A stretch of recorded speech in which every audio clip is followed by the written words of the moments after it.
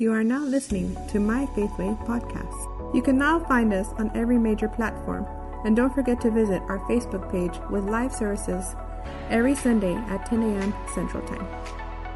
If you want to become a partner or simply make a one-time donation, please text the word Faithway to 77977. Click send and you will receive a link for further instructions.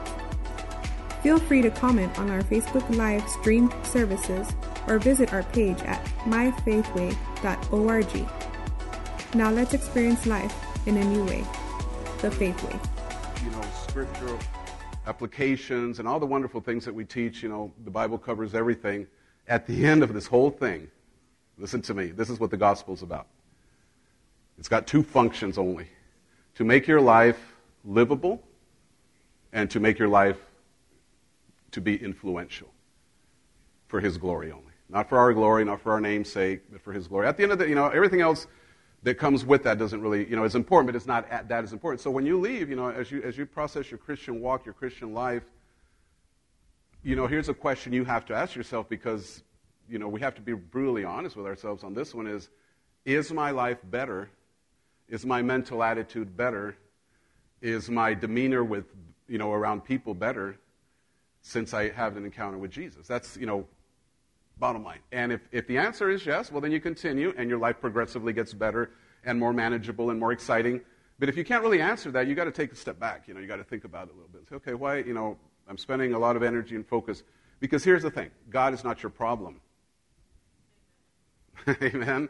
And I was trying to explain this because we get things thrown at us in life, and everyone that's an adult, and I'm sure some children have dealt with this, that you could go to God and say, why is this happening? And the problem you're having a question, the reason you have a question, why is this happening to me? And the reason you're addressing God for it is not because God is wrong, it's because maybe our teaching was wrong. And because our teaching was wrong, our perspective on God is wrong, so what do? We don't get mad at the teacher, we get mad at God.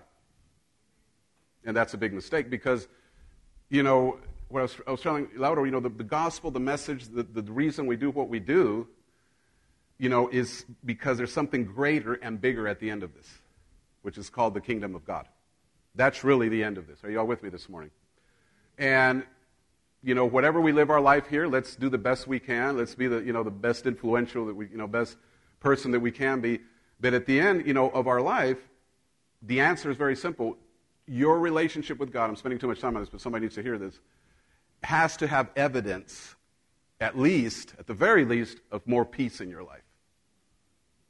Amen. Maybe life circumstances haven't changed that much, because life is what it is. It's life. Amen. But the peace that God comes gives you clarity and gives you wisdom and understanding, and so forth and so on. So everything we teach hopefully goes down that path, And I've been really digging into this, especially this year. This is the one year I sought the Lord. I do it every year, but I didn't dig into it, and I didn't get anything, which is great. Which was, Lord, what's the word for 2023? I didn't get, I kept praying about it, I didn't get nothing. Some people do, some people don't, and that's fine. But I didn't know one thing it was. It was really about taking an understanding of this word and trying to remove so much religion that we all have from it and go back to the core and see how that influences my life. Because this is a really good thing. You raise your kids on this, you raise your family, you run your... So really the next series is coming up, and we've already kind of hit it last year, but I'm really getting more into what is the life application of this? What does parenting look like from a Christian perspective? Because here's, I'm just saying hello this morning. I'm not preaching yet. Here's another thing I look at, and I look at even myself sometimes. Why are so many Christians that I know, and again, I'm not looking at you, I'll close my eyes so you don't feel guilty. But why are so many Christians so bad? They're just bad people, and they're still Christians. Anybody? You ever had that encounter? They're Christians, but they're still mean. They're still backstabbers. They're still liars. They're still cheaters. I'm not judging that. I'm saying, why doesn't it have greater influence, this Christianity, to have greater empathy, to have greater, compassion for people? Because that really was what the gospel was about. It wasn't about see how many houses we can get, how many cars we can. That's not the gospel. That's fun, and that's okay to have, and God does want you, I don't want to, I'm going through a lot of rabbit trails, but prosperity is, it's God's blessing on you, but that's not the ultimate goal. Because, you can have everything you want to in this world and still not be fulfilled. Do you agree with that statement? Some of you go, I just want to test it, okay? Make me a millionaire, God, just to see if I don't enjoy it, right? No, I'm just kidding. But my point is, your search of the gospel, at the end of the day, has two functions. One, to make you a better person, and the other, that by you become a better person, you help other people through their life's journey. That's it. And at the end, we all get to heaven, and we all party with Jesus. Pretty simple message, right? You take all the religion out of the way, that's it. And that's what we're pursuing. So to do that, you have to have certain things. So as I'm getting into the message now, I was thinking about this. Where does the emotional, because we've talked a lot about emotional intelligence, we've talked about, mental health and all these things for weeks and weeks and weeks, and, how to process, how to help you. But, one of the things that you got to be careful is an emotionally unstable person and spiritual is a dangerous mix. Think about that. And that's why you see people drinking Kool-Aid. I'm not making fun of that. That was horrible. Some of you don't have a reference what I'm talking about. But back in the 70s, over 900 people committed suicide following a leader. Yeah, that's toxic, right? Because you have emotional people that are a mess, and now they're trying to deal with spiritual truths, and that just becomes weird. Well, what does that even mean to me, Pastor? Well, here's the thing. We are here because we are seeking spiritual. That's the only reason we're here this morning. We're not trying to get a job. We're not trying to learn engineering. We're here to learn spiritual principles. So as you are dealing with this, your spirituality, pay attention, then I'm going to dive into it, and your emotional control or your emotional balance kind of goes hand in hand. Because what people react to when they interact with you, remember this, and this is going to be, you might write this down or at least think about it. When people react with you, almost the very first interaction we have, that includes me, when you interact with me, when I interact with you, you interact with anybody, the very first interaction we have could be an emotional connection, right? You smile, hey, or you frown. I mean, if somebody says hi and their face has a bad emotion, you already got that one. They don't have to say hello. They don't have to say nothing. So our emotions are right at the front end of everything we do. And I've heard people say, well, you got, emotions. Somebody said, something like the idea that emotions lie to you. I don't think they lie to you. I just think they do say the truth, but we don't know how to process it. So understanding our emotional man, if I can put it this way, and understanding our spiritual man have to go hand in hand. They have to go hand in hand. You can't, well, I'm going to develop emotionally, but I'm going to kind of not be spiritual or vice versa, and that's the danger. So people develop spirituality. Oh, I'm so spiritual, but they never spend time working on themselves. So now you got somebody that's hyper-spiritual, but they're very crazy in their head. Anybody meet those people? And everything is hyper-spiritualized, and everything is God. And, I had a conversation with a minister this week, a lady minister, and over the phone, just context of things. And she kept saying something, and I didn't really want to straighten her out. But, next time, if I talk to her, I'm going to fix her next time, in a good way. Because, she's a great person, but she kept saying this is, I know, she said that, she would say, I know that everything has a spiritual root. Like every problem in your life has a spiritual root, and there's a truth to that. But if you're not careful with that, then everything you're going to try to process it through that filter, and that filter only. Follow this track. So your emotions could lock into something like that, and pretty soon everything else gets blocked out because emotionally you're so wired into saying, well, I'm just listen to God. And then she was. This conversation is really interesting. I'm not going to give a lot of details, but this person had lost a lot of money, like tons of money, more money than I could even put my head around. And we were talking, and this phrase kept coming up. It's like, I want to get back on subject, but somebody needs to hear this. The phrase that, well, God this and God that, and God told me, and God showed me, and God, everything is spiritual, and I'm really clear. I hear the voice of God. All these wonderful things, which I don't doubt, but here comes the big Pastor Box Matarroyos question. So if you're so in tune with God, why did all this happen? Because what happened in this case specific was bad decisions. And those bad decisions, listen, some of you are going to get relief, led to millions of dollars being lost. That's how much. Last week I made a $600 mistake, and I felt really bad about it because, in contracting you do $600 mistakes. And I thought that was like huge. And I talked to her, and she was talking about millions. I'm like, whew, 600, that's fine, man. I'll do 600 all day. Or, when you talk. So my point is, those emotions and that spirituality now kind of just gets blended in a weird place where you are convinced that you are like a spiritual person, but you've blocked out all the other outside information, and now you're not in a good place. Because a lot of your answers are natural. Amen, Pastor Box. A lot of the things that I've been teaching you, they're scripturally based, because I have not taught something in this room that I cannot find support in the Scripture. But even that, I study a lot of psychology. I read a lot into these things. So I'm making sure that I don't just approach you with some kind of, attitude, cognitive behavioral training and all these kind of things, which I think are great, but not have a scriptural foundation. You have to have that, because then, if we don't do that, then we're not spiritual. But I'm going over this thing a lot, but here's what you got to do. God said, there is spirit and there is natural. And you just have to know how you are a spiritual being. You don't turn off spirit.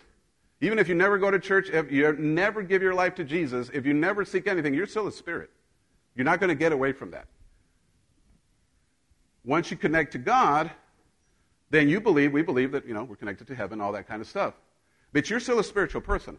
So everything we teach, you're going to have to learn to do this. I am not turning on and off my spirit. I am a spirit person navigating in a natural world, and I want to be, I know control is kind of a hard word. Let's not use the word influence. I want to be influenced by the Holy Spirit, because the Holy Spirit will never control you. He influences you. He'll never control you. When people get into these little Holy Ghost trances and they fall out, and I said, no, that's not the Holy Ghost, because the Holy Ghost doesn't do that. The Holy Ghost will never abuse you. He will never possess you like a demon. Amen. All the Pentecostals didn't say amen on that one. That's just the truth. I've been around, guys, I'm almost 30 years into this. I've seen a lot. My point is, now you're coming, I want spirit downloads. But a lot of the things that God tells you will be completely wired to the natural world, because He created a natural world and He placed you in a natural world. So make sure you blend those properly. And anything that comes, not just this teaching, anything in your whole Christian experience, make sure you're walking as a spiritual person, but you're navigating, in the natural with reasoning, purpose, and focus. So by doing that, you got the balance. Because I'm telling you, an emotionally unstable spirit, that's a long word, spiritual person, is dangerous. Is dangerous to themselves, and is dangerous to their family. And it's why? Because they'll come up with all kinds of funky stuff. And they'll try to influence, they'll try to control people with scriptures, they'll do all kinds of stuff. And that is really just, that's a toxicity, where all your emotions are now expressed through some kind of spiritual attitude. You've heard people like that, right? People that are always judging because of this, or they sound spiritual, but you can tell what's coming out is very toxic, and it comes from a dark place. So, said all that to say, we're going to balance this. Don't turn off spirit, but make sure spirit has influence over emotions. Because one of the greatest balances you can have in your life is understanding the emotional man.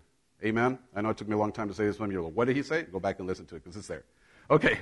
And on the outline, I didn't get it. Sorry, some might just go with me. We were trying, like I said, we've been here since early this morning trying to get this system, and the last glitch was to deal with the audio, but we'll fix that later.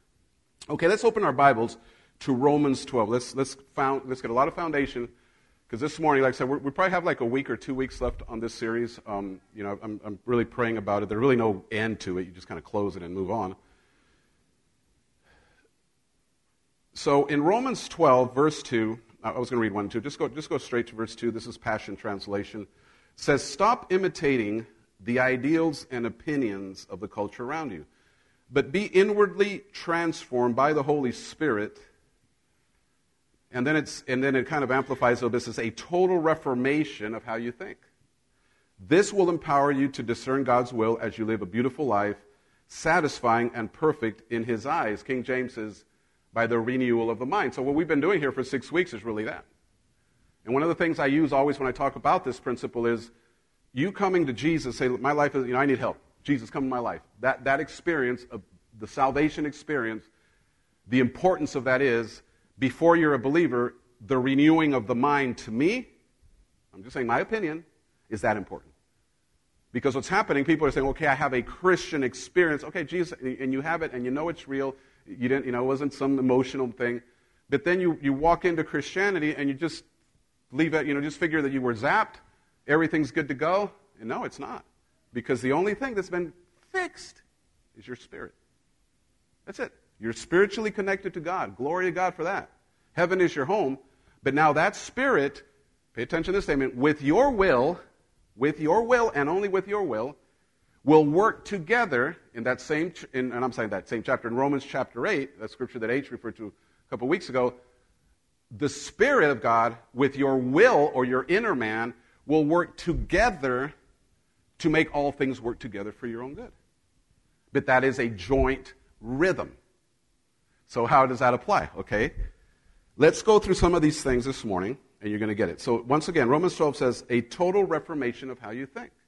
So hopefully your Christian walk, and hopefully every service or every encounter you have with God, or every prayer, might be a very small level, but your mind changes a little bit. You think a little bit different. Where you used to be really angry, you used to harbor a lot of unforgiveness, you just, had a lot of, I'm speaking for me, okay, I'm not talking to you. Now the Word of God has been dripping in there and adjusting, and you still got your issues, but the more you let it come in, guess what? It transforms your thinking. In all the years I've done counseling and rehab and all these things, there's always one key to success if somebody's going to get their life in order. There's only one key.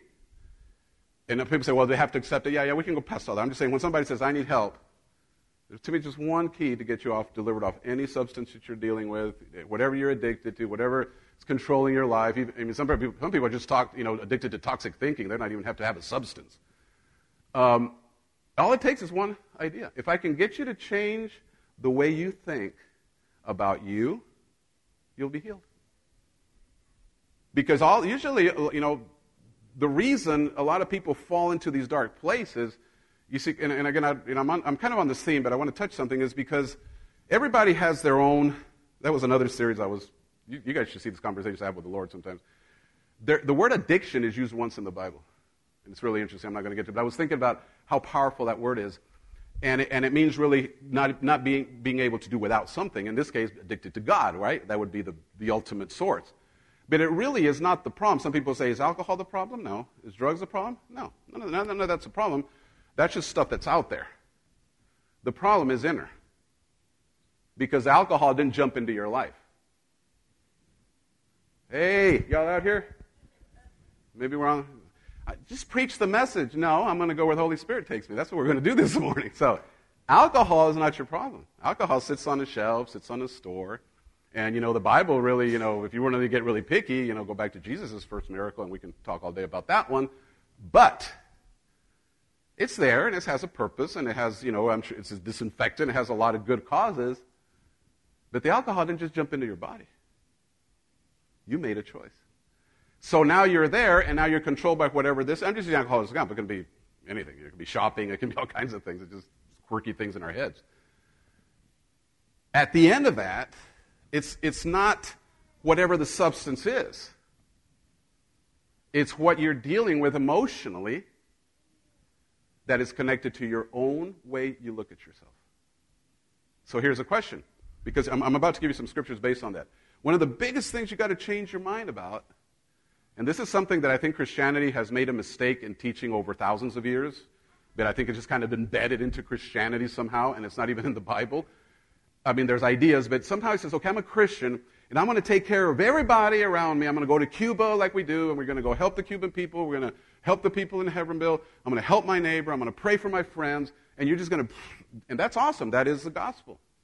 But somehow in that conversation, we eliminate the fact that we need to take care of ourselves too. Because, you can't help a whole lot of people if you're not taking care of yourself. Amen. I finally got a reaction out of y'all guys. I think y'all stayed out way too late last night. But go to Proverbs 4. Now, the scriptures aren't up there, so you need to dig them out today. I'm not making it hard for you. You're like, man, I'm going to have to actually open my Bible or my app. This is like the whole message is in 3 scriptures. Oh, Jesus. We're almost to something. We're going to get something. You're taking too long, Pastor. I'm sorry, I got a long hang time, but I'll get there.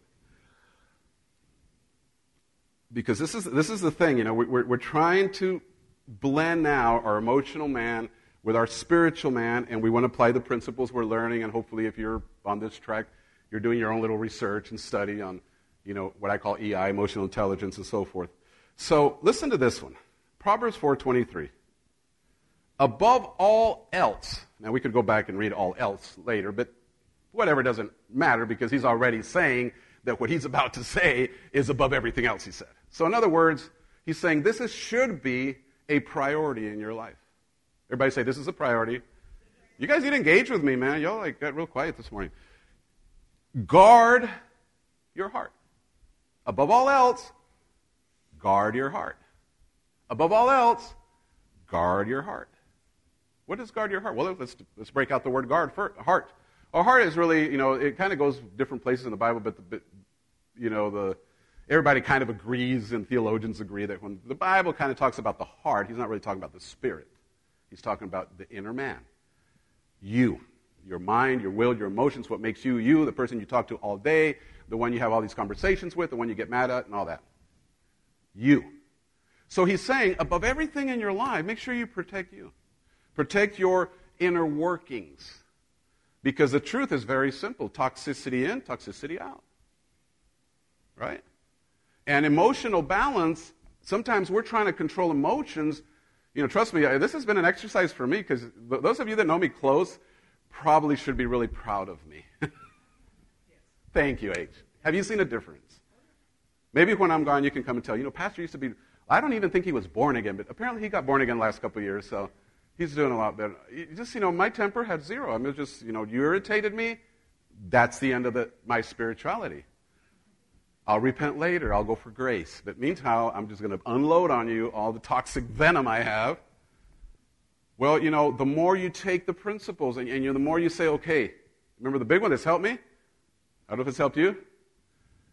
Emotions are temporary. That one's helped me a lot. Because I'm like, I want to burn the whole world down. And then about 5 minutes later, it's, I just love everybody. But if you act on the first one, you're going to go to prison. What's that?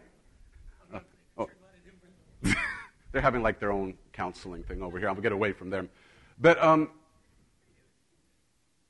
so those little ideas, as simple as that does, what that does, it gives the Holy Spirit some room. It gives the Holy Spirit a little bit of room for you to, bring it back down. Yesterday, I had a couple of those. I had to call my daughter before I went and killed somebody, so I called Michelle. She chilled me out. Yeah, if I look tired, I am. I had to go to Sonora, Texas yesterday and back, and I was back. I left at 5 a.m, was back by 3.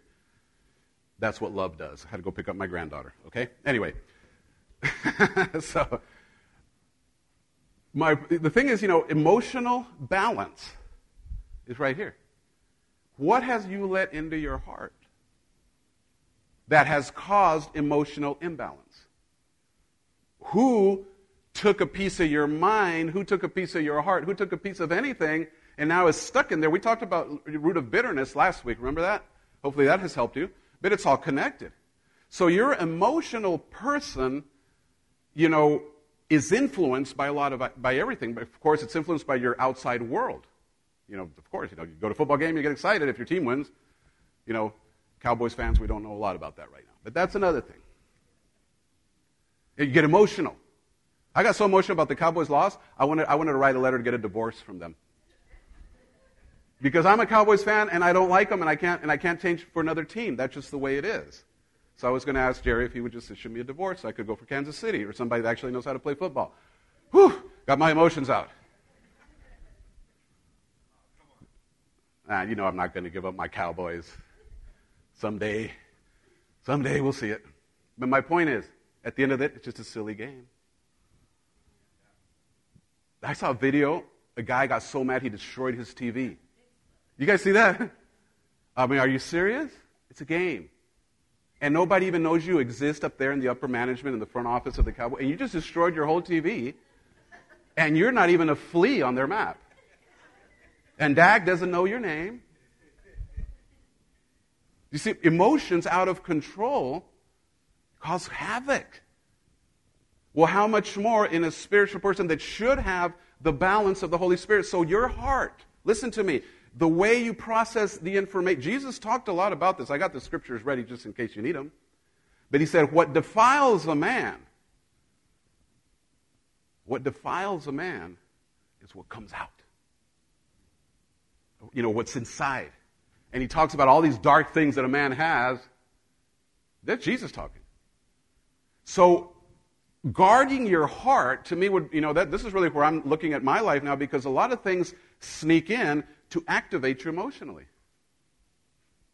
We don't have to go through examples, but things sneak in that you're not really prepared. You're prepared. You say, okay, I'm emotionally balanced. I'm going to church, got this thing down, doing my applications. And then something very little will just kind of infiltrate the conversation, and you don't recognize it in time. I'm just talking about me now. Like a little worm, and that worm is an emotional explosion somewhere ready to happen. That is the balance of the Holy Spirit. If you give the Holy Spirit some time, He will protect you, but the thing is that God is telling us we have to guard our hearts. You cannot just live this life and let everything come in with no filter or no barricade. God, look at the world. It just doesn't make sense. And if you get obsessed, I was talking to somebody who says, what do you think, it's going to be World War III? I don't know, maybe it is, but at the end of the day, it doesn't matter because I have no control over it. So I'm just going to enjoy my life, and if they drop a nuke, I'll see you in heaven, okay? But you see, those are things that are coming in. And if I don't put a stop, I could get completely depressed over something I have no control over. Thank you. I should charge for some of this stuff, right? I'm just kidding. Things come in. Those are the seeds we talked about last week. So this is kind of like part 2 of last week, but it says, above all else, guard your heart. And then he says, for everything you do flows from that place, from your being. So whatever your being is going to, your heart is going to be filled with whatever. It can be filled with TV, it can be filled with obsessions, it can be filled with whatever, it can be filled with Jesus. But whatever it's filling it up with, that is what is going to control the daily movement of your life. So we have to be very, very, very picky about what we take. And I go back to these ideas of, again, don't read between the lines what I'm going to say, but it's so easy for us. And I'm from experience, and most of you, if you've had children or if you had to take care of somebody in your life, it's so easy to take care of people. I mean, it can be hard and tedious, but I'm saying, if I got to get the medicines together, I get all the medicine, and I prepare it every morning, and, get everything ready, and you got to cook them. Whatever you do, it's so easy to take care of people. And even your kids, you say, don't drink that, don't do that, because it's bad for you. But when it comes to us, especially as adults, since we don't have another adult telling us to not eat that, it seems we are experts at taking care of other people, but we are not taking care of ourselves. And I think biblically, that's my first point. I kind of took a huge rabbit trail. Christianity was never about just sacrificing ourselves for everybody and not taking, because you're not going to do a lot of good if you're sick or dead. Amen? You're not going to be really effective for Jesus if you're not healthy. And I'm talking not just physically, mentally, and emotionally, everything healthy. So, as we navigate, what are we letting in? And this is things you got to think about as you leave the church, because, again, our goal, as always, is that when you leave this building, you got something to think about, and you'll recognize something. There might be things you've never recognized till after today. You're going to say, maybe this door has been open way too long. Maybe this person has been feeding information into my life, and every time I talk to this person, all I get is toxicity. Every time I talk to this person, all I get is gossip. Every time I talk to this person, I get a negativity. But you haven't really recognized it because they're your friends, or worse yet, I would say better yet, worse yet, family. Because nobody hurts you, let's finish it, like family. Right? That's okay. You can't get rid of them, so you just got to put up with it. But what I'm saying is, we get used to these patterns that unless somebody shows us, and that's what's been happening in my own journey, is the more I study, I begin to see these patterns that I've been on for years. But I never recognized them until somebody pointed it out. The way I address people, or the way I reacted, or, interrupting people. You could go on and on and on about things that you do, but you've never noticed them until somebody said, hey, you might look at this. Well, that's the same thing with this idea. What are influences around your life that you're so used to it that you just think it's just part of the everyday thing, but that influence always hinders you emotionally. Whatever it is, maybe too much TV, too much news, maybe a person, a place, or a thing, I don't know. But if there's something that you're just used to it, but it keeps coming in, It's going to be really hard for you to get a rhythm on emotional intelligence if you don't close the door on things that are messing you up emotionally. You know, there was a kind of a silly joke. Monica's sisters, Marisa, she passed away a few years ago, but Maggie, they were avid soccer fans. And she was a pastor. They were both in church. They're ministers, you know. And one of them, in the U.S., it might not connect, but anywhere except U.S., soccer is insanely huge, okay? And I grew up in Mexico and all that, so you got the two big teams everybody was Real Madrid back in the day. They're a little different now because all their stars, the big stars have moved on, but in Barcelona. Those were the two iconics, and I was a Barcelona fan. But one of them would go to Real Madrid, and the other one would go to Barcelona. And anyway, where they had the big Clásico, which they called, they'd end up in such a fight. They'd end up yelling at each other. So they had to, this is how they resolved it. This, to me, seems kind of immature. They would get so upset about the soccer game that they just say, you know what, we can't do this. We're not going to watch soccer anymore because we can't control our temper. And we are Christians. I mean, okay, they fixed it. They don't watch soccer anymore. But the fix wasn't in not watching soccer. The fix was what's wrong with your emotions. I thought that was hilarious. I'm like, you guys don't watch soccer because you can't get along and you don't want to go to hell? Okay, I get it. You know, you want to stay saved, so please don't watch soccer. You know? But that's the craziness. Outside influences coming in, information from other people, information just piling in, the internet, TikTok, Facebook, Twitter, and you wonder why you can't sleep. And then you wonder why you're so depressed. God told us, and we already hit this scripture about 3 times during the series, whatever is good, whatever is lovely, whatever is just, whatever is of good report, think on these things. That's what the word said. In other words, these are the things you should be letting in, because thinking, pay attention, write this down if you want to, thinking is the process, or let me put it away, thinking is the door. Let me put it that way, make it simple for you. Thinking is the door. Once you engage a thought, whatever that thought is, it won't be long where you're going to either personalize it or internalize it. And both of them are not good. If you personalize it or you internalize it. You text somebody, they don't text you back. Clock's running on your emotions now. Come on, nobody? I don't put up with people. I don't like this guy. He doesn't ever text back, so I just trash talk all the time. But he ignores me. He even ignores a trash text. So anyway, but I know he reads them because then he throws these little comments out like that. You know. How many has that happened to you? You know. Here we go. And emotions keep getting wrapped. Emotions keep running out. And the thing is, where was the guarding of your heart? See, this is a command. Go to Proverbs 17 now. Let's keep moving. I just got a couple more, but I want to really bring this home to you. Because this week, I want you to know, it says, what's my homework, Pastor? No homework. Your homework is just pay attention.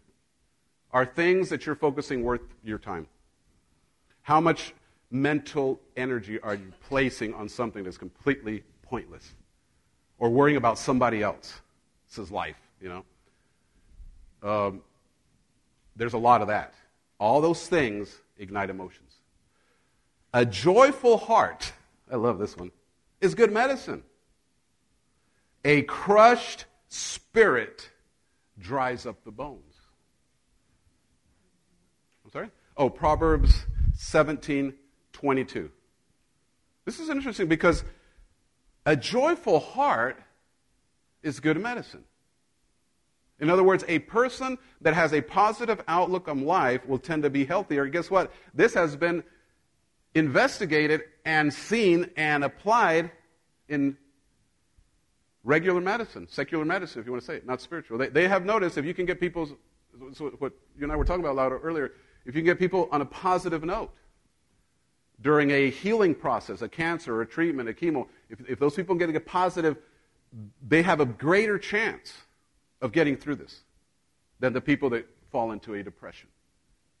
So a joy is not just being silly, but it's the joyful heart to me is somebody that has developed their heart. Remember what a heart is, not your blood pump. Have developed their heart and has protected their heart so much that they're really picking out little things that aren't supposed to come in. And by identifying, they say, nope, I don't need that, because if I let that come into my heart, my joy is going to leave. And guess what the Bible says about joy? The joy of the Lord is your strength. Now, that's a pretty simple scripture. And that was placed in the context of the battle is not yours. The battle belongs to the Lord. Your mental battle, your life battle, your family battles, your finance. I mean, if we just begin to see it, but here's the thing. God knows his part. God knows what he's supposed to do. But he just expects us to track in the simplicity of his love and with these ideas in mind because, we live in a world where we have not been trained on these things. So we live wide open. Just let everything come in. Let everything come in. You got to really get, and not being weird, and you're not going to be, it's not like, you got to be picky about what you watch, who you listen to. I mean, because it doesn't take long for your spirit, I'm going to bring the spirit part in, to just give you a little nudge, and everyone has it here. If you have Jesus in your heart, you have this. It's just a little nudge. It's a small little voice. It's like what we talked about, when God showed up in the, he didn't show up in the thunder, he didn't show up in the fire. He showed up in the small inner voice. So when you're following that thing, the Lord will, the Holy Spirit, this is where spirituality and emotions come in. The Holy Spirit will just be very, very light touch, will say, don't let that in. And at that point, your will has the opportunity to say, and I know, it's not being rude, but there's people that you're just going to have to lovely tell them, as soon as that conversation goes there, say, hey, I love you, I appreciate you, but I'm not going there. But you know what I'm working on something. Don't take it wrong. Click. Well, you don't click anymore. I'm old. We used to. That's the thing about phones. You can't show people you're mad nowadays. You guys remember when you slammed the phone so hard that the bell would ring? Some of you millennials are like, what's that? Oh, yeah? And you'd go, bang! And the phone would go, ding! Yeah, show them. That doesn't work with a phone. You're like, yeah, I'm mad at you. Anyway, that's another. I miss the old days. All right. Mark 7:20, since you guys are with me this morning. Mark 7:20. I'm just going scripture by scripture on the importance of taking care of your inner man for all the, mental health things that we've talked about for weeks. Mark 7:20, 23, this is repeated also in Matthew, but Mark's version reads this way. What comes out of a person, this is Jesus talking, by the way, what comes out of a person is what defiles him. For from within, from where, church? Within. From your mind, your heart. Listen to what all the stuff that comes out from within. Evil thoughts, sexual immorality, theft, murder, adultery, coveting, wickedness, deceit, sensuality, envy, slander, pride, foolishness. All these things come from within, and they defile a person. Isn't that interesting? So, what Jesus was saying, it wasn't the eternal actions that were really, causing you to do things. It was what was in you. So the question is, we have to go back to the scripture and kind of like pick a little bit at it and say, okay, Lord, where did these things come in? Because here's one thing I know, and I'm pretty sure you know that. A baby, when he's born, before he has any sense, he doesn't have all this stuff. So he's getting them from somewhere. Well, if you want to be spiritual, you get it from your Adamic nature. All right? But life has a way of processing things in our life where we just, so to me, this is the way I read it. These are a lot of things that maybe, we're just saying, well, Pastor, I'm not. No, he's pretty extreme about what he's saying. But the point of Jesus saying is these things came in, they're inside of you. And now they will defile you unless you look at these and say, why is that there? Why is it there? Why am I angry all the time? Why am I thinking immoral thoughts all the time? Why am I thinking in vengeance all the time? You could just, why am I thinking, murder? Hopefully you're not thinking about that one, but, every once in a while you might just send somebody to heaven or whatever. Wickedness, deceit, all this stuff. Where did that come from? Well, you can say, okay, it comes from Adam's nature. Okay, yeah. But it also comes from us not closing the door. Because once you become aware of these things, now you have authority to stop it.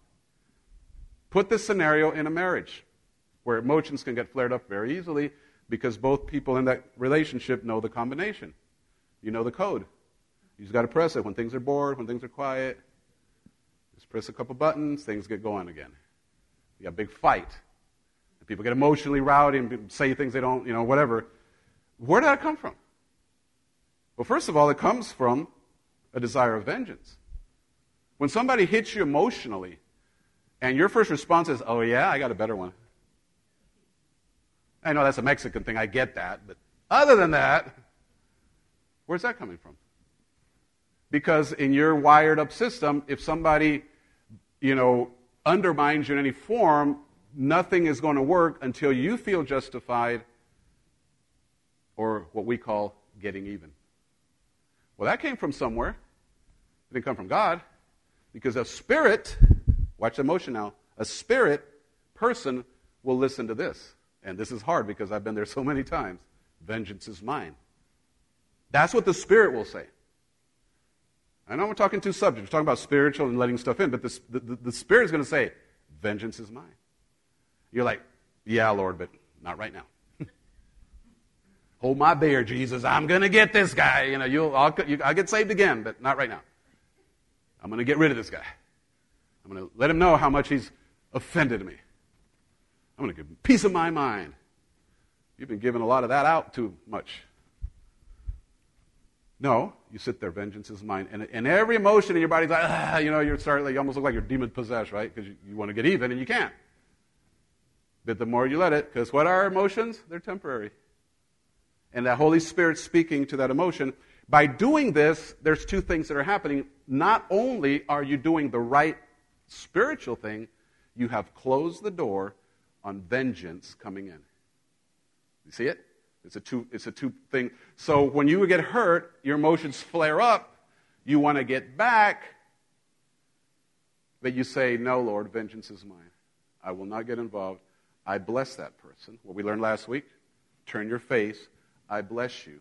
I don't curse you, but I'm not getting involved in this. Now you've managed to do two things. You've managed to connect spirit to emotions, and you've managed to close the door to something. Because the thing about these doors is not that you just close it for once. They're like, you got to keep closing them all the time. Because every time your emotions get activated, there's something, that's the danger of toxic emotions, that when you're in that state, I'm talking about myself, you don't think straight. So you need another person sometimes to help you think it out. Hello. Because the last thing you want to do when you're angry is talk to somebody. Because you've already got all the justifications of why you're right and why you're going to do this and why you're going to take care of that and why you're going to send that text and da-da-da-da-da. And the last thing you want is somebody tell you not to do it. That's, again, toxic emotions, toxic inner man. So I'm going to give you a few steps on that because we're really kind of blending, we're part of emotional intelligence, I should have said this at the front end, is not only managing your emotions, but it's also managing the emotions of other people. And that is really difficult because Pastor, I can't even manage my own emotions. I'm supposed to manage somebody. No. You're supposed to be able to recognize them and do your part so those emotions don't get to a higher level. That's where these kind of teachings become very important. Like I'm telling you, if you're a job manager, if you're a leader, if you're married, if you're a parent, whatever you are, these kind of things are so important. Because you have to be balanced. You can't just be explosive about every situation in your life. So that's where the door is closed to having things come in, and you're letting the Holy Spirit. So let me give you, so the application. Let me read a couple of my notes here. I got so much going on here. So Jesus, let me close the statement of Mark 7:20 with this. Jesus is warning against the danger of negative and harmful thoughts, and he's encouraging all his followers to cultivate. And that's what he was doing. He says, these are the things, the positive and loving attitudes, because in the same things he would also teach, the commandment of love and all so forth. So Jesus taught that it's not the external actions, which we always think that manage everything, but the internal state of the heart.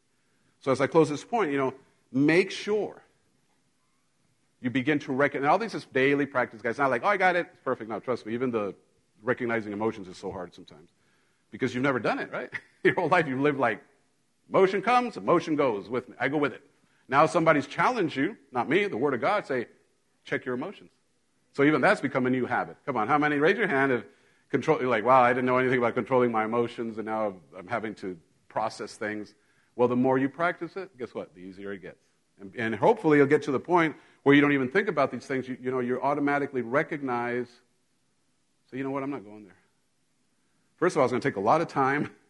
The thing about emotions when they run away, it takes a lot of time from the beginning to the explosion, and then it takes a lot of time from the explosion to the repair.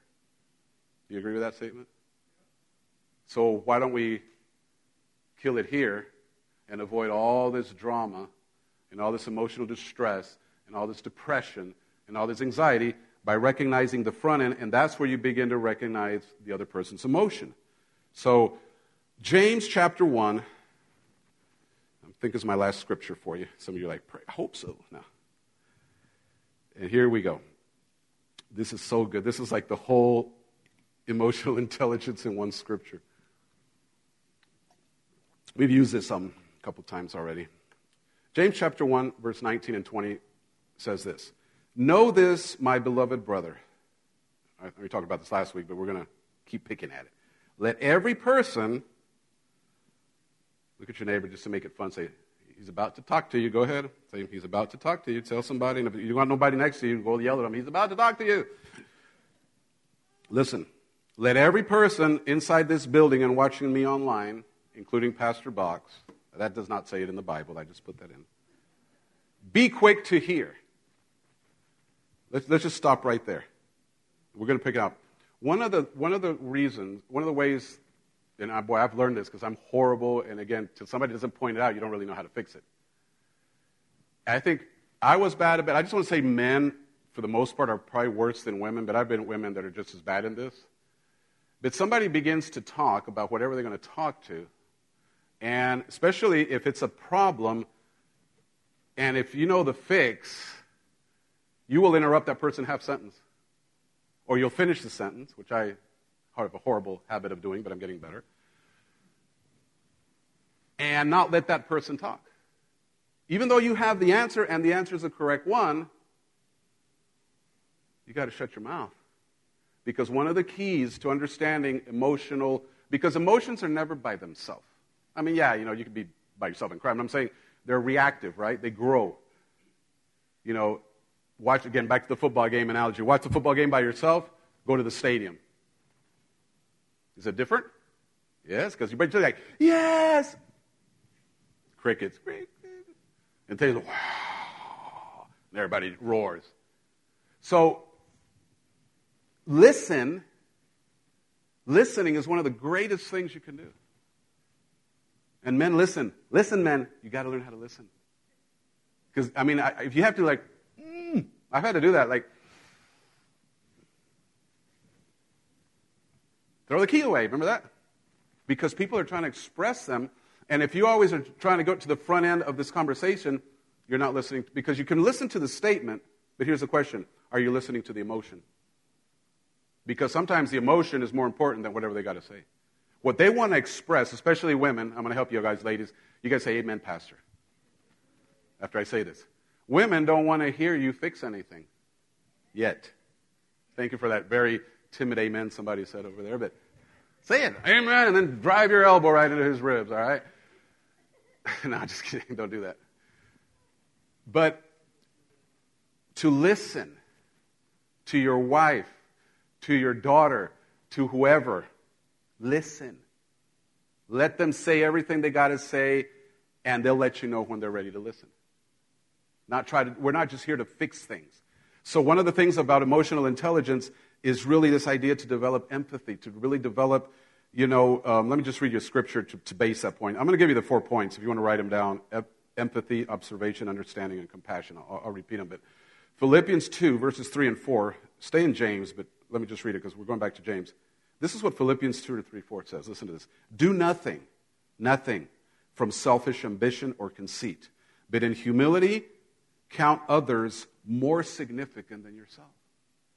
And I know we're talking about self-help, but one of the things of the gospel, one of the foundations, was about looking at people through the eyes of Jesus, looking at people from a completely different perspective. And empathy is that idea to try to understand, even somebody that you don't like, even somebody that's coming at you or attacking you, can you ask the Holy Spirit to say, help me understand, why is this person so angry? Why is this person so vicious?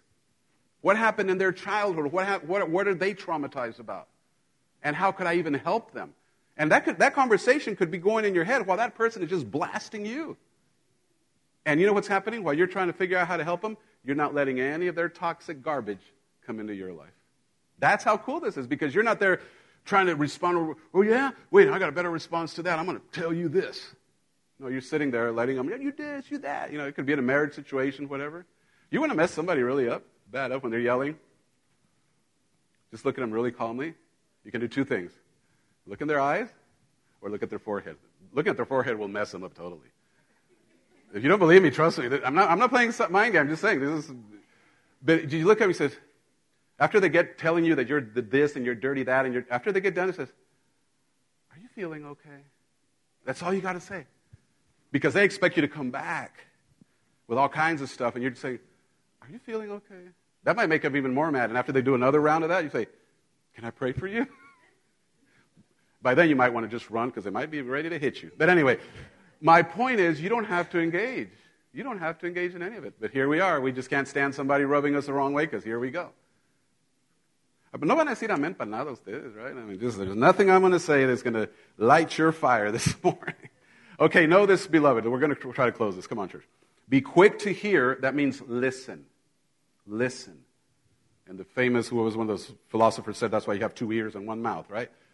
Slow to speak. And that doesn't mean talk slow. That just means take your time, process each word. I know this is a Mexican saying, so you probably won't understand it, but you got to think with your brain, not with your stomach, all right? Some of you will figure that one out later. You got to think what you're going to say. Because emotions, out of control, bypass that. Now they just want to defensive, emotion, whatever. So slow to speak is giving a process not only of your thinking, but also a time for the Holy Spirit. The Holy Spirit doesn't need a lot of time, but he does need a little time. You know what the Holy Spirit needs? I'm sorry, let me fix that. He doesn't need time. He needs space. He doesn't need time. In other words, when you're in a tough emotional situation or a tough any situation, can you give the Holy Spirit a little bit of space? Say, Lord, help me with this. And then just get really quiet, and the person might be going off, and you might be praying internally saying, Lord, what do I respond? Lord, how do I address this? I mean, and the person might be, you're listening. You guys can do that, Women are experts at this, right? They can have two conversations. Men can't because we're like. But you can have a conversation with the Holy Ghost while you're having a conversation with somebody else. That's the power of the Spirit. And if you connect that, guess what? You're not going to fall into a dark place with whatever those emotions are going. Because, again, emotional intelligence is not about just managing your emotions. It's about understanding other people's emotions. So, quick to hear, slow to speak. I'm not going to spend a lot on this one. We talked about this a lot last week. But slow to anger. In other words, don't be reactive like, bam, because that was me, just explosion. There's no time for anything. Thought process in 0.5 seconds, explosion by 0.2 seconds. And 2 seconds, we're done. No, you got to be slow to anger. In other words, something could be irritating you, and the more they talk about it, the more it irritates you. But the process of you getting mad, guess what? It's your choice. Isn't that amazing? I was explaining this to my grandson the other day. I mean, that's a 12-year-old head. It's not going to get all of it. But I said, anger is really a choice. And anger is not even an emotion. It's an expression of something else. But it's really a choice. And anger, for the most part, comes up. It bubbles up. Anybody? I just say it's the jalapenos, right? Just, all the jalapenos we've been eating all our life, they just start bubbling. And then once you get angry, you don't even think straight. The Bible compares anger to being drunk. How about that? You're not sober anymore, making bad decisions. So anger, recognize it. And if you recognize it, slow it down. You might get angry at the end of this, but you're not going to get as fast. And hopefully, there'll be enough time for the Holy Spirit to make you look at it from a different perspective. So, these are the things that you need to understand other people. I'll read them out and we'll try to land this thing. You need empathy, which Philippians says, do nothing from selfish ambition or conceit already, but in humility count others more significant than yourselves. Let each of you look not only to his own interest, but to the interest of others. That's the beautiful thing of the gospel. When you get up in the morning, you don't have to be a preacher or pastor to say, Lord, let me be a blessing to somebody today. Let me make a difference today. That's all you got to say. So that's really the other one is observation. The Proverbs says it this way: you learn to watch people, you learn to listen. In other words, that's connected to empathy. In other words, you're not just, okay, I'll just let you vent, and then I'll tell you how to fix your life. No. The observation in Proverbs 15:31 says this, the ear that listens to life-giving reproof will dwell among the wise.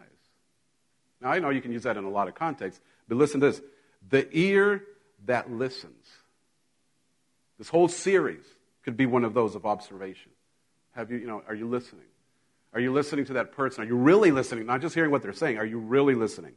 And then that one would lead you into what Colossians 3, write it down, verses 12 and 13 say, understanding. When you begin to even if they're coming at you, there's a place that you can almost understand people. And it says in Colossians, therefore, as God's chosen people, holy and dearly loved, pay attention, this is kind of like put your clothes on in the morning. This is what you got to put your clothes on, especially in this world that we live in. Compassion, kindness, humility, gentleness, patience. Bear with each other and forgive one another. If any of you has a grievance against someone, forgive as the Lord forgave you. So listen to this statement. Colossians 3, verses 12 and 13, in case you didn't get it.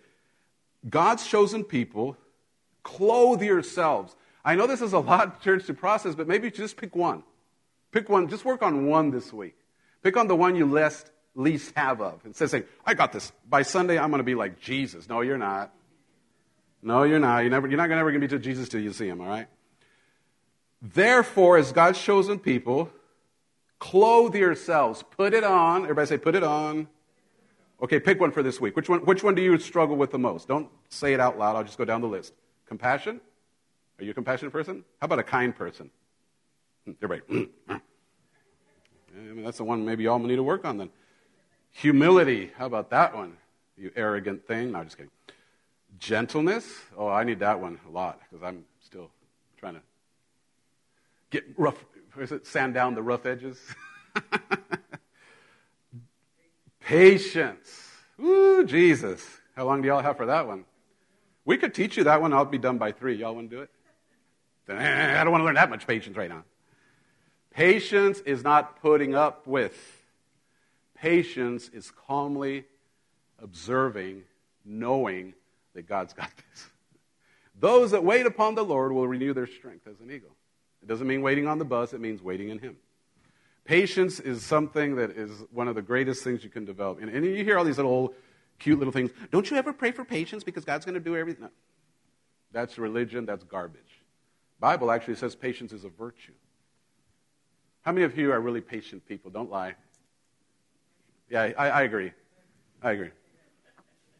If he wasn't patient with me, he wouldn't even be here. All right.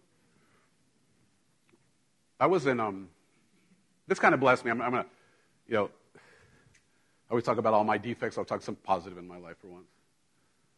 So we were at Fort Worth at a convention, and Oksana and Tolik from Ukraine were there, and a bunch of people were there. And I had, Caden, I don't know, but anyhow, and Oksana made this statement. He says, Pastor Boggs, you're the most patient person I've ever met. And I'm thinking, what?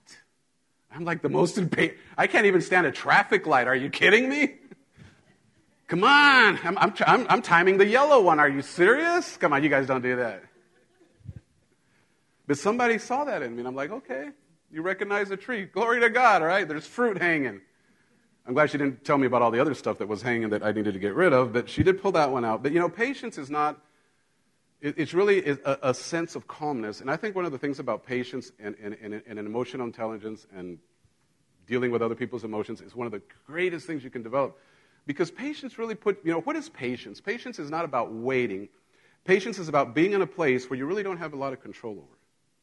And being comfortable in that place that you really don't have any control over.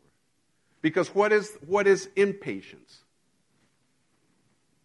Can anybody define impatience? You want it quick. You can't wait. Right? So patience is the ability to wait without seeing results. Well, what if it never happens and it doesn't matter because you have no control over it? And you develop this where, your kid spills something, you don't even get mad. I mean, if you did it on purpose, well, then you got to go, whack him or something. No, don't do that.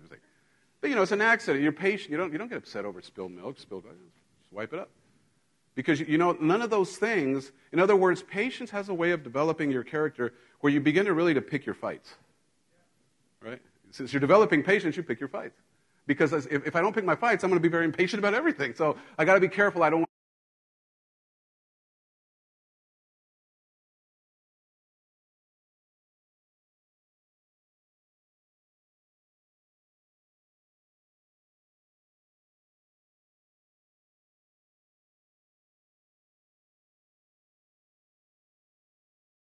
It gives you clarity. It gives you time to think things through. And the other thing, you develop this calmness. And I think one of the greatest things a Christian can walk in life is a spirit that people don't feel, how can I put it, intimidated by or threatened by. And you know what, when you come around people, you almost sense their presence. You almost sense their spirit. You know if they're coming from a good place. Well, patience develops a lot of these things. So, if you want to develop something this week, and God's not going to break your refrigerator and your washing machine, all that nonsense. That's what people say. Don't ask for patience because God's just going to break everything in your house to teach you patience. Nope. He doesn't do that. So understanding, which includes compassion, kindness, humility, gentleness, and patience. And the big one, it's right in here.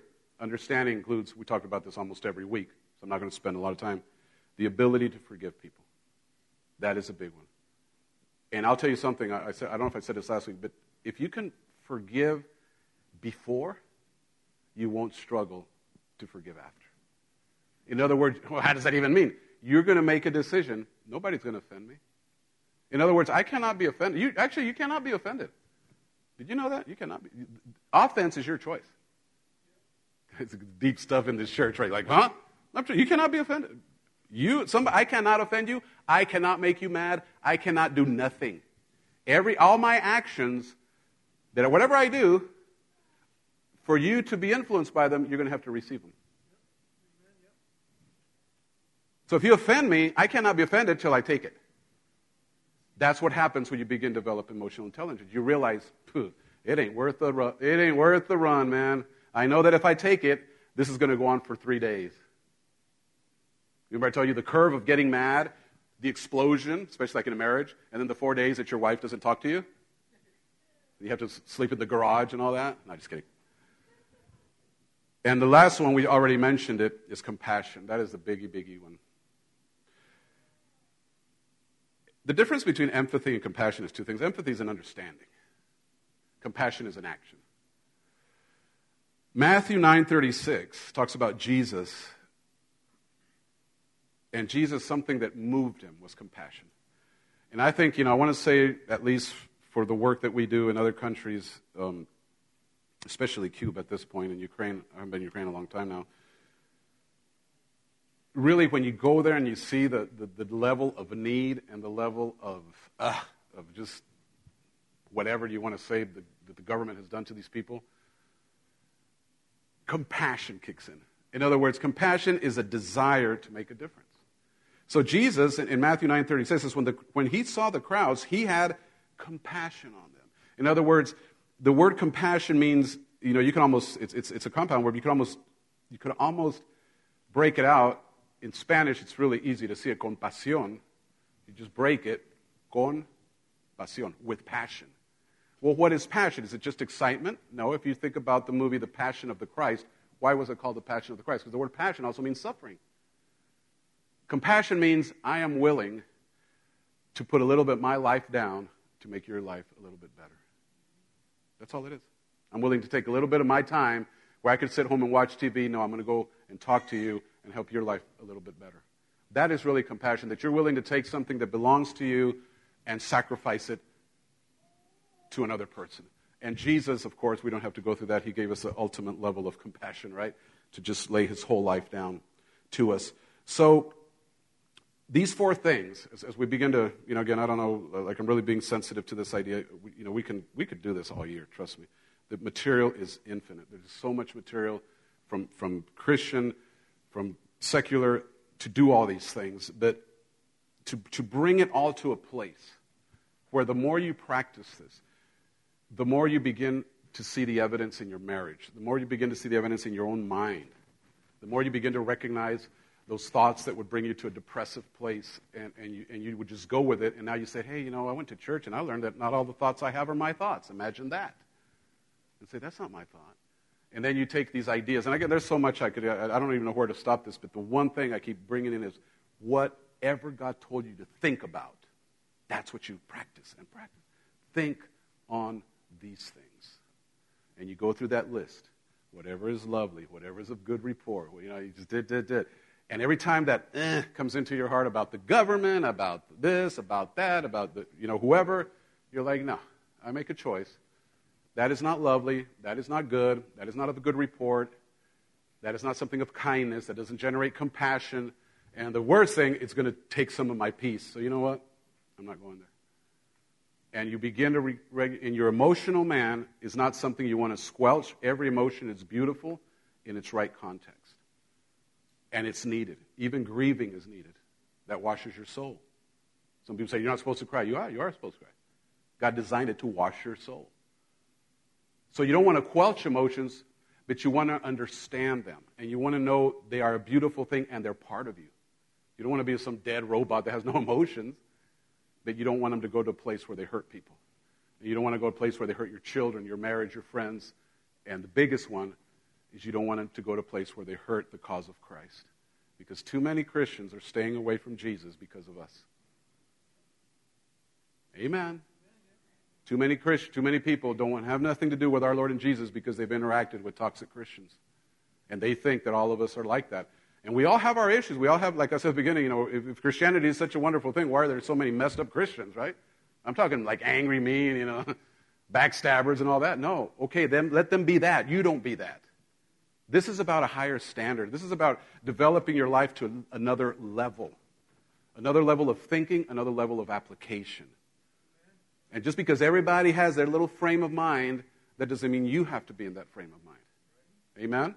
Are you getting anything out of this?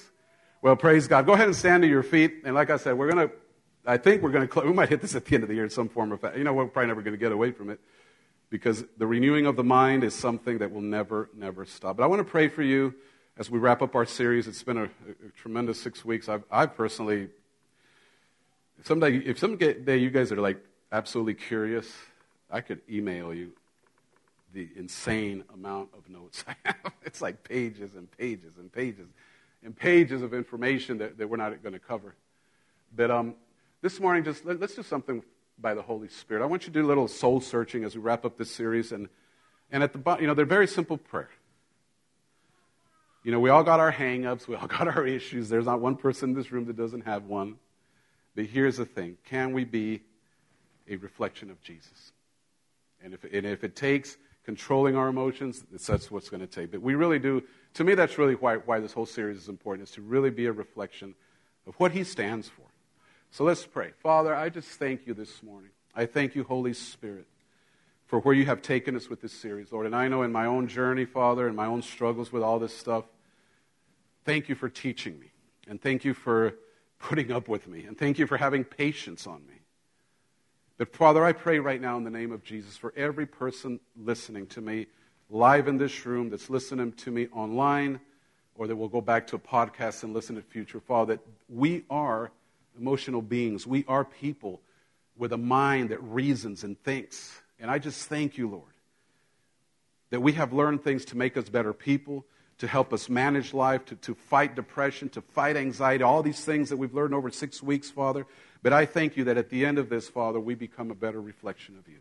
That, Lord, people can recognize the peace. People can recognize the love that just coming from a place that they don't even understand. I believe right now, Lord, that you are healing people in the name of Jesus. If you're in this room, listen to me. If you're watching online, just open your heart. I'm not having anybody come up. It's not about that. But, the presence of the Lord is here. Music makes it nicer and all. But that doesn't make a difference. God is always with us. Feel it or no feel it, he's here. My point is, if you're done with something, don't walk out of this room without being done with it. In other words, you put that at the feet of Jesus. You say, I'm done with it, Lord. If it's depression, but here's the thing, well, Pastor, what if it doesn't leave? No, you've heard my thing. There's a natural path. I'm praying and talking to you. There's a natural path. There's a spiritual path. I'm not saying, we're not going to go through all that.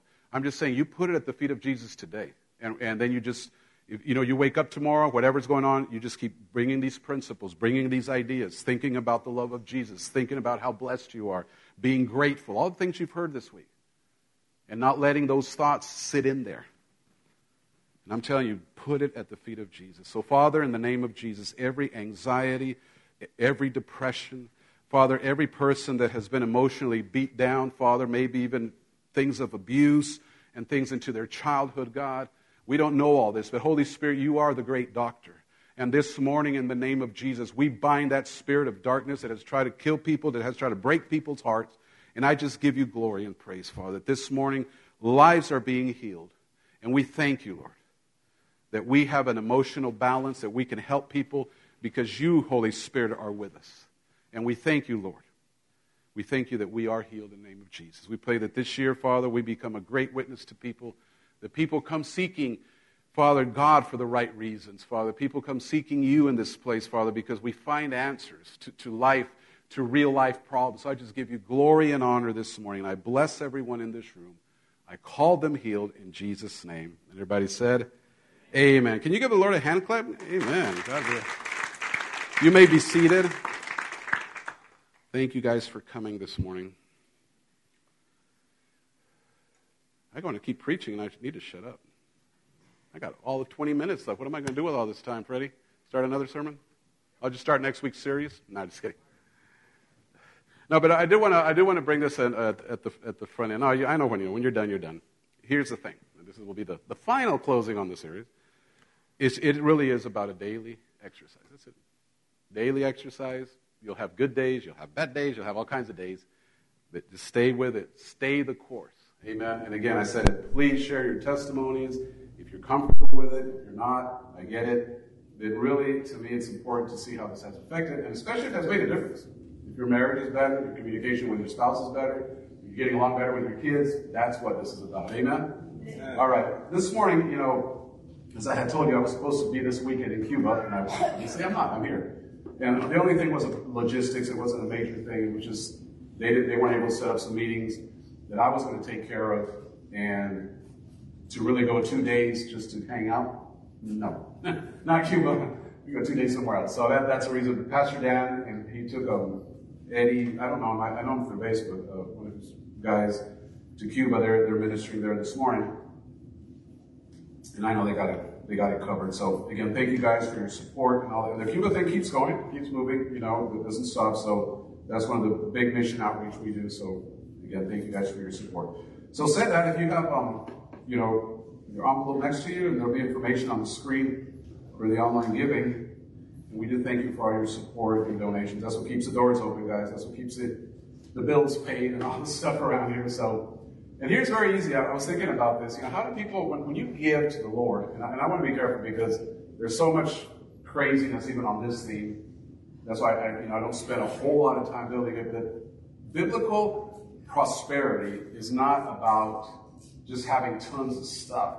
Biblical prosperity is very simple. It's having the ability to meet the needs of other people. That's biblical prosperity. Whatever that need may be. So let's say there's a need where somebody needs a car for some weird reason. You're so prosperous that you can meet that need. That's what prosperity is. And, sometimes the world has changed it. And I've had some food.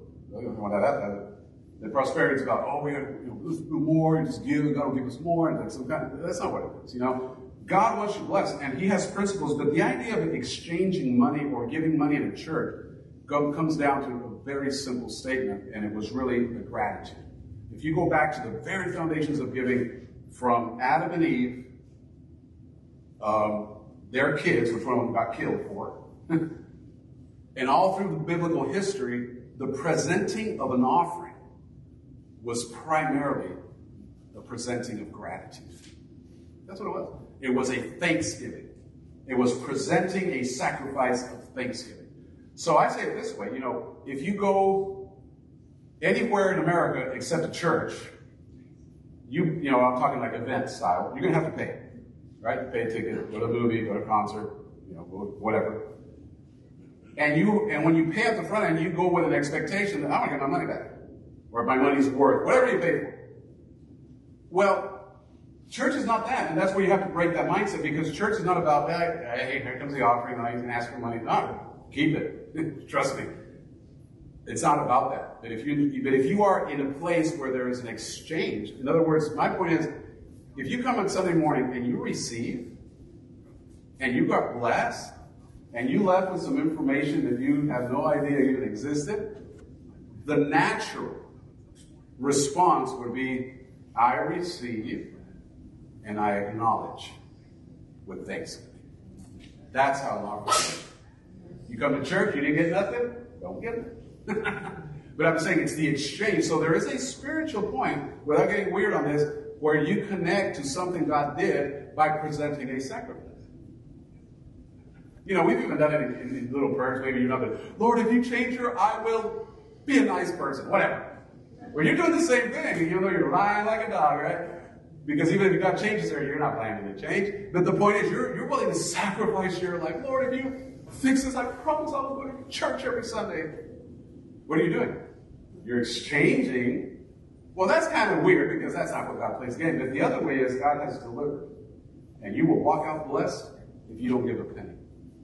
But if you connect with gratitude, that seed just goes, whoop. It's like you put fertilizer on it, okay? That's all I'm saying. So, you guys don't want to talk. There's always a reciprocal of the word and my connection. That's why, my idea, when I used to go to these conferences, and I haven't been in a while, but I still think that. I will not, if I'm sitting in a church service, I will not be in a church service that I don't give an offering. Even if it's a little tiny offering. Sometimes we go to these conferences, like 5 services, right? And every service they would ask for offering, because, the big convention centers, they got these budgets of $500,000, like, to pay the budget, crazy stuff. So, every service, even if it was a 20, I wanted to make sure that every service I would give. Because to me it was important. If I'm receiving my connection, that was my reaction to that. So, anyway, that's just me. But again, thank you guys for all you do, but just understand what we do and why we do things in faith way. There's no secret agenda. Nobody's getting rich, Nobody's doing anything to try to be a blessing to this community and to where God has called us. Amen. Go ahead and stand to your feet. I'll get you out of here. I'm giving you 15 minutes, so I might take those back in a couple of weeks, all right? Father, we just give you glory and praise this morning. Father, this series, Lord, I just believe it's kicked off the year in a good place. We've kicked off this to help us be more influential, better people, in everything we do. Hang on, guys. Let me finish praying. I just forgot this right here. Caleb, he was calling me. I'm supposed to come and get him. Okay, now I can finish praying. You guys didn't hear him, but he was calling me. He was like, Dada. Okay, you guys didn't go, aww. Okay, that's all. Father, we just thank you so much, Lord. We thank you, Father, for the blessing of this church. We leave this place, but we don't leave your presence. Let this week, Lord, take these principles. Let us recognize our emotions. Let us recognize the emotions of others. But at the end of this week, Father, somebody will look to you for hope, because we were able to point you out, Father. I believe that with all my heart. The next Sunday, there will be people here that have never, ever come because of what they see in them. I call them blessed in Jesus' name. Everybody said? Amen. Well, shake somebody's hand. Hug their neck, and we will see you all next week. God bless you. Can I give you something?